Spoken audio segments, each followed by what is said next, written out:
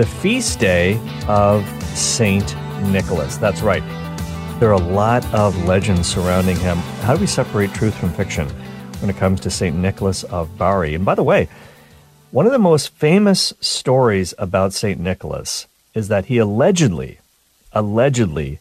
knocked out Arius, who, by the way, would have richly deserved such a thing. I don't advocate physical violence, except for when it comes to Arius, because he did deserve it, because he, of course, was the arch heretic.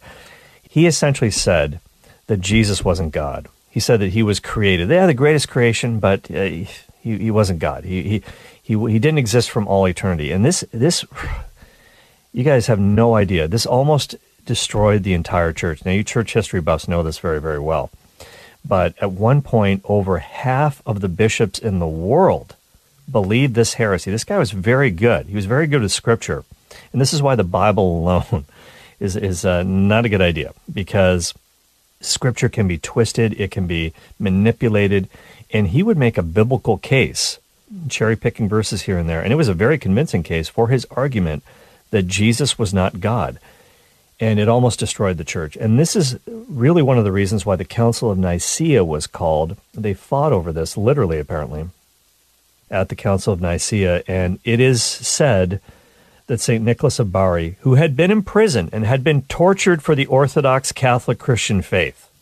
Now, there were fistfights at the Council of Nicaea. There actually were. It was almost like a WWE Royal Rumble, guys jumping off the top rope, chairs were thrown, that sort of thing. And because of the fact that passions were running high, the church had been brutally persecuted under emperors such as Diocletian. And of course, St. Nicholas of Bari was one of those guys who was persecuted and tortured under his reign, spent about 5 years in prison. And there were guys at the Council of Nicaea who were literally missing their eyeballs, missing limbs. They had been just absolutely mauled. They had been just abused in every possible way for the faith, and they never gave it up. And then there were other people who were a little bit on the soft side, let's put it that way, and they had suffered for the true faith. They were not going to stand for this. So there's lots of accounts of the strife that took place at the Council of Nicaea. Now, whether or not the Arius punch ever happened, apparently it's a bit of an ecclesiastical urban legend. And there's some other facts that we need to know about the real St. Nicholas. So let's dive in. And Michelle La Rosa, writing for The Pillar, came up with a list of 6 things to know about the real St. Nick. And he became a bishop when he was quite young. As La Rosa writes, there's no historical documents about the youth of St. Nicholas. So there's a lot of legendary tales about him, but nothing that we can pin down with any historical accuracy. But according to tradition, he was still pretty young when he was appointed the bishop of Myra, which is now located in present-day Turkey. This was in the 4th century. So his uncle apparently had also been, by the way, Bishop of Myra, and kind of his nephew took over this mantle. And St. Nicholas of Myra was very well known for his generosity and for his liberal giving. And this is part of where the idea of gift-giving, Santa Claus kind of comes from. There's a very famous legend, and again, whether it's true or not, we don't really know for sure, was that he secretly paid the dowries of 3 young women who were facing, unfortunately, they were going to be condemned to a life of prostitution because they were too poor to produce a dowry to actually get married. Well, he fixed that problem, and he was able to save these women, provided their dowry. But we don't really know. It could fall under the one of the many legends about him.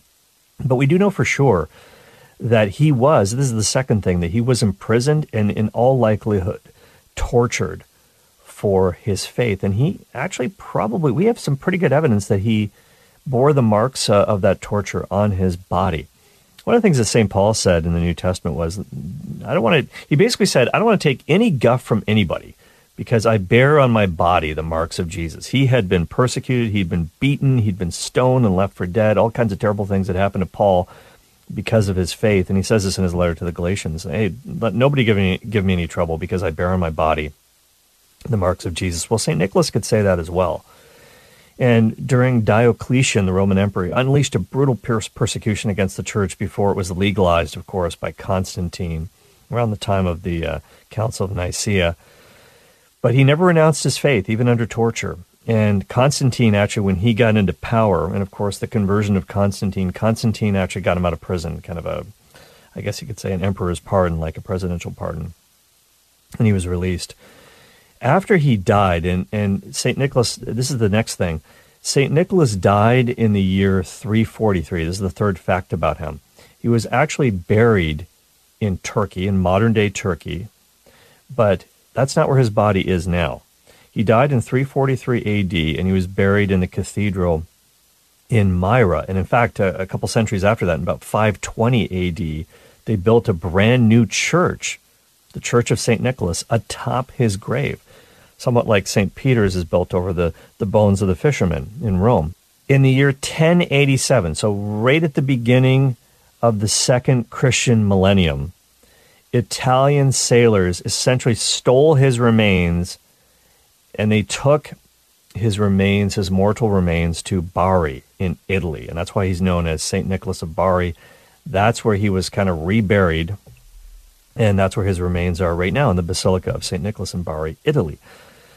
So why did these sailors do it? Well, there were Turks who were, now again, this is before, of course, Myra became what is now Turkey, but there were Turks who had invaded the area, and there were a bunch of Italian Catholic sailors that were kind of stationed there, kind of at the port, and they were really disturbed. They were really afraid that these Turks were going to take over the church and take the remains, seize the remains of St. Nicholas, because they were very famous. Because there was a certain miracle that was said to occur, but these sailors were just terrified that the body would be either desecrated or maybe sold or, who knows what. So they kind of decided to take matters into their own hands. They took the remains of St. Nicholas out of the church, and they brought it back with them, his corpse, to Italy. And so it was reburied. But even when it was buried in what is now Turkey, in Myra, the first time he was buried, his body was said to exude this sweet-smelling liquid. And every day, even to this day, this continued on after they transferred the body to Italy. And every year on this day, on his feast day, on December the 6th, they actually retrieve some of this liquid, and they'll put it in little jars, and you can actually buy them. And miraculous healings have been attributed to this liquid. Now, some scientists are kind of like, I don't know about this. They think it's just condensation, because a body sort of buried underground, it's kind of dank, they think it's just kind of condensation in the coffin. But is it really? I'm going to leave that question open, okay, whether or not there's something supernatural going on here. But Michel La Rosa actually kind of looked into this, and I don't know if this is still the case, but a few years ago, for €1, for donating €1 to the Basilica of St. Nicholas in Bari, Italy, you could actually order a pre-filled glass vial. And it's got like a nice little sort of metal image, it's almost like a holy metal or something of St. Nicholas on the front of the bottle. And for €1, you can get actually some of this miraculous liquid. And here's another thing, too. He actually, in real life, St. Nicholas was not portly. He was not jolly in the sense of being rotund and red-cheeked. And he was actually pretty skinny. He was actually really skinny because they exhumed his bones. I don't know if you know this. They exhumed the bones of St. Nicholas, and they found out what his actual weight and height would have been.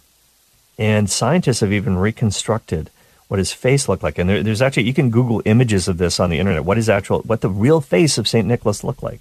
And yeah, they usually slap a beard on him in these alleged reconstructions, because he has to have a beard, right? But in 1953, in Bari, Italy, the church kind of opened up the tomb.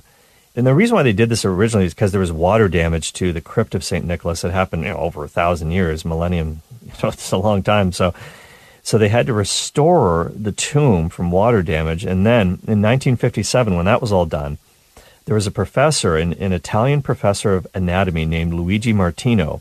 He was actually the first modern researcher, and so far he's the only one to do an analysis of the bones of St. Nicholas.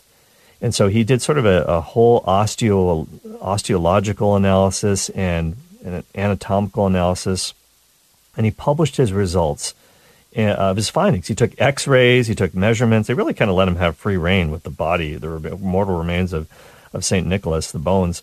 Of course, there's no flesh anymore. They're all decomposed. But he was over 70 years old. They can tell this from the bones when he died.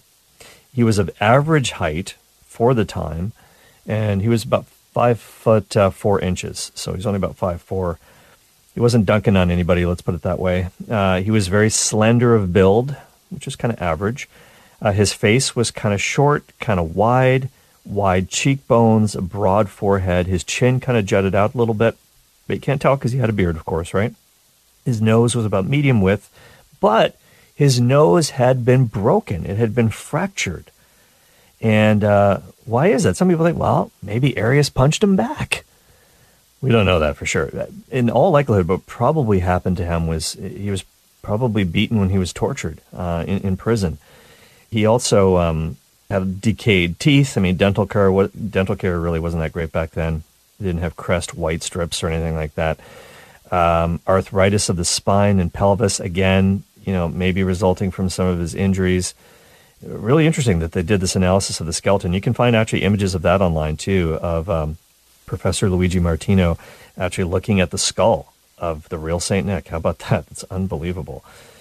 One last little fact about the real Saint Nick. He's the patron. Lots of saints are patron saints of a lot of different things. For some reason, Saint Nicholas is the patron saint of wolves. I don't know why that is. You would think deer, maybe reindeer, but falsely accused prisoners, of course, from his time, locked up for his faith. He's also the patron saint of Russia. You might know this. They have a great devotion to Saint Nicholas there.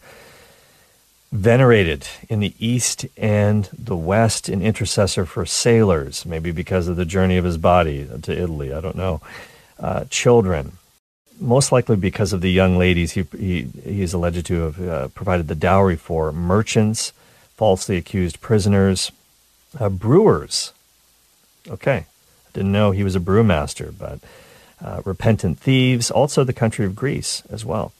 So there you go. So those are some real historical facts about the real life Saint Nicholas. This entire episode of The Cale Clarke Show is available on the Relevant Radio app. The Relevant Radio app is completely free and updated daily with fresh articles, podcasts, and prayers. Don't delay. Download the app today, and thanks for listening.